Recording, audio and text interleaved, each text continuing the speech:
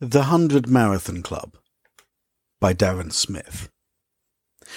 For the blog, www.runnersknees.com, I ordinarily write an annual review, looking back at the year and the ups and downs of my racing life throughout it. Imagine a dozen marathons, some overseas fun and games, muddy, boozy West Country shenanigans before and after a handful of 50Ks, a high-profile DNF, a few DNSs, for a varying number of lame-ass reasons, but otherwise a stalwart, steady onwards march toward the 100 Marathon Club. Now, I have this mechanism, my podcast, for getting across my point, and so I thought I would record this instead. Or at least first, and maybe write the blog during the next lockdown that will happen over the new year. And so, to the big question, I guess, the only question I tend to answer during the annual review: how has the year been? How was 2020? Well, in a word, holingly shit. It started, as every year does, about 6 months into the year before. My race calendar starts being built, if that's the right term, crafted, maybe, sculpted. Ah, yes, like I am Leonardo da Vinci. As soon as race entries open, as soon as registration opens. And that is ordinarily just after the current year's race is finished and they've posted the results. So as early as March, I'm signing up for the following year's February and March races. And 2019 was no exception. Races were completed, results posted, photos purchased at fucking astronomical costs for parasitic like Marathon Photo, who are still sending me deal emails from races that I ran 8 years ago. They send me race emails about races that I signed up for but didn't even run. And as soon as 2020 opened, to quote my many David Hasselhoff memes that I do post on my blog, I was in there like swimwear. And now, I'd already scaled down the race calendar a bit before the bells rang in the new year too. The Liverpool to Manchester Ultra was binned. The Wendover Woods 50K as well. I was going through a step change in my attitude towards racing, and it showed in my choices. The first race that should have been a mark on the chalkboard of my marathon count was Green Man 45 in March. And my God, did I royally that one up. Having run the Green Man 30 twice in September 2018 and March 2019, I was overly confident. Cocky, if you will. I'd run it twice in road shoes. I'd improved my time by half an hour. I kind of knew the route, and so, knowing that I'd already dropped out of a few ultras over the course of the year, as I restructured my ass race calendar, I thought I would up it to the 45 from the 30 as punishment, and this would be a mistake. I knew the last 2/3 of the route well. I have already said that. It is common knowledge. What I didn't know was that the first 15 miles from Ashton Park School, but I thought, it, just like everything else, I would just wing it. Oh, you cocky little puppy, you are in for a fall. And it was a fucking unmitigated disaster. I never tie my laces on my road shoes. It's not that I believe that it is good luck or bad luck or any of that old superstitious. The shoes have moulded themselves to my feet and are as comfortable as those old tartan grandad house slippers to run in. Coincidentally, I also have those old tartan Grandad house slippers at home too. As for my road shoes, I tend to be able to slip in and out of them with ease. None of that bending to tie the laces business. That just wouldn't work at the end of a marathon or a nasty ultra, especially something long and hard. Oh, matron! I would sound like an old wooden sailing ship creaking on the waves, moaning like the wind in the mountains if I do. And so I just slip them on.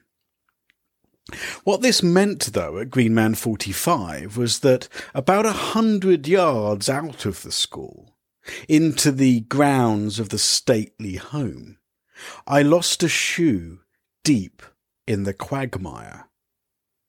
And I was 4 paces away, sock-drenched and muddy, before I could stop and turn and head back and pull it out of the ooze with a... I then had to empty it, which took me back to my childhood and the TV of my childhood in the 70s and the yearly episode of Blue Peter, where they drained the pond in the garden of Broadcasting House. I squelched back into my shoe and slowly picked up my pace and picked my way as far as I could to the nearest asphalt path. By this time, a vast majority of the field had run off, leaving me in the vicinity of the tail runner and the slowest of the competitors, those who, and no disrespect to them because I was doing worse, who would run with him until they inevitably drop out. But my focus was gone. My head was no longer in the game. I needed to recover, get in some fast, confidence-building kilometres, and then put some distance between me and the tail runner. But after a hill and then a road crossing, I hit an unpassable swamp. A slippery downward path through a wooded area outside the next village. It was impossible to keep my feet. I struggled to even stand at times. I was a kid at the local ice skating rink, aged 10 again, and I hated f***ing ice skating. I was f***ing at it. And I was on my inline skates again for my first ever lesson at the age of 46, holding on to my instructor for dear life. And I hate rollerblading too. I am fucking at it. But on the flip side, it is a humbling feeling to be so helpless and bad at something, especially when others seem to do it so effortlessly. And so the tail runner went by with the last of the competitors. He asked how I was, and I said I'd catch up. But that was a lie, because I was just saving face. For as soon as he was out of sight, I called the race director to say that I was withdrawing, and called it quits. I could say it finished there, but it still took over 10 minutes of slipping over, landing very hard on my hips, twisting my knee, going over on my ankle several times, falling hard into brambles and cutting my hand and head on the thorns, before I could finally limp out and onto a decent road surface. I remember a dog walker walking by. I was a muddy mess, much like his dog, but we greeted each other cordially as I took the long road around, through the village and back across the estate and into the school, only to discover that the room in which I'd left my bag was locked, and that there was no one there to unlock it or collect my timing chip. So I just said, F*** it. F*** it all in the ear. I left the racing chip, gave up the bag and its contents, went back to my hotel, showered, changed, and left a day early to head home. And this was a disappointment to me. I knew I would have completed the 30-miler with some degree of ease. Even with my road shoes, I had finished 90 minutes below the cut-off the first time around. I'd done this before, twice. But I had a race and running hangover, a cloud dark and black and miserable hanging over my head, and a bad taste in my mouth, caused by the failures post-Chicago, to add to the 100-marathon club count. With me DNFing Greenman 45, I was now 5 months without a completed marathon or ultra. And not being Benjamin Button, I wasn't getting any younger. But I did have lots to look forward to, not least a marathon in April in Hamburg with Lewis and Darsen and Keith and Baz and Jenny, a planned PB that I would actually train for. Train? Wash your mouth out with soap, young man. And from there, Reykjavik, and a return to the magical country of Iceland. I had a VE Day lap race too, a rerunning of my favourite Serpent Trail Ultra, Midnight Sun in Tromsø, Norway, just in the Arctic Circle, Transvolcania, Chicago, New York, a second running of Loch Ness. I planned to finally run Valencia too, and Athens appeared from nowhere with Beachy Head, as if it was a rerunning of 2016 for me. But we all know what happened next. The disgusting Chinese livestock markets where they keep, kill and eat anything and everything gave the world a terrible pandemic. Forget swine flu or bird flu, we barely noticed those. And the egomaniacs in government combined with mass media and a dishonest communist party who didn't lock down the borders to contain it or even admit that there was a problem for months and months, shut the world down. I did get a Peloton just before we got shut down, literally just before we started being sent home. And that alone helped me keep my sanity for a lot longer than I would have otherwise. Matt Wilpers, Hannah Corbin and Emma Lovewell kept me fit as the races got cancelled. And that made the failure at Greenman 45 even worse. VE Day went.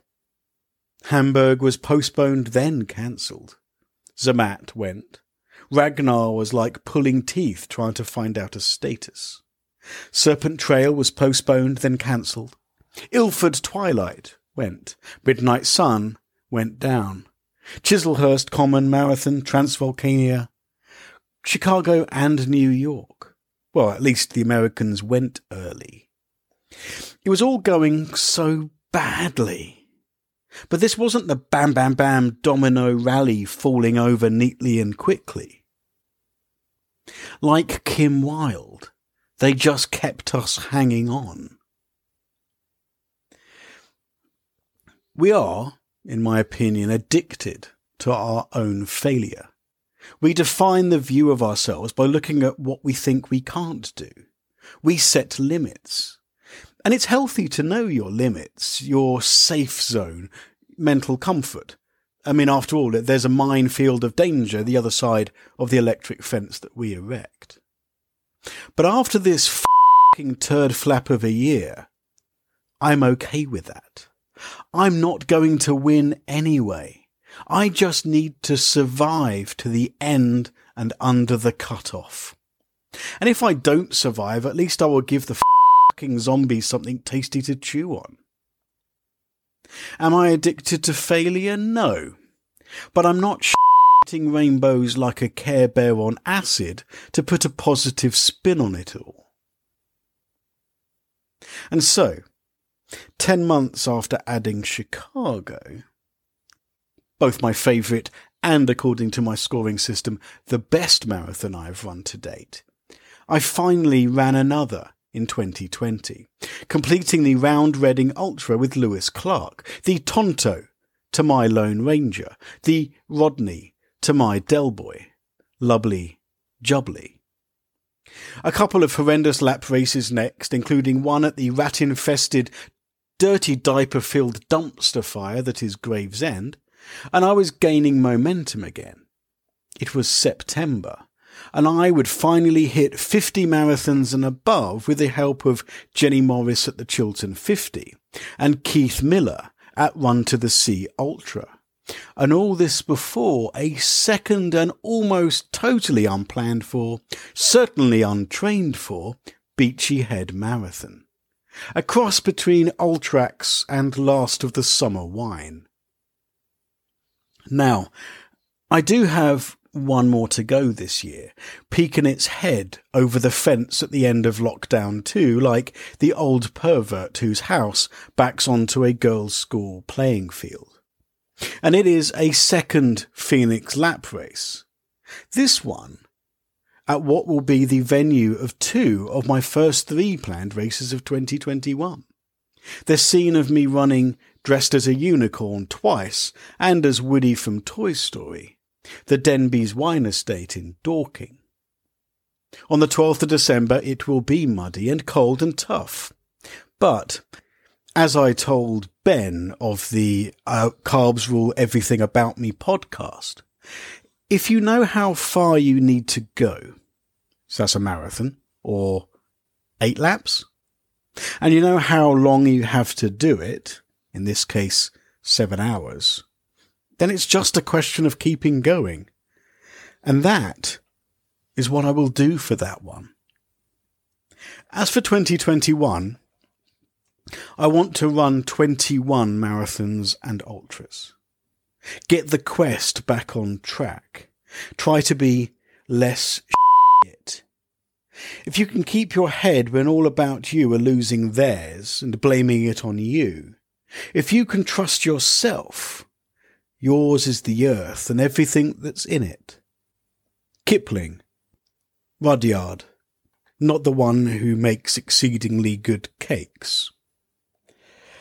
Anyway, so I'm just going to keep this all in my head, but to list them, my races for 2021, does them a little disservice. They will, if they are on, and hopefully they will be, and I'm keeping everything crossed that they will.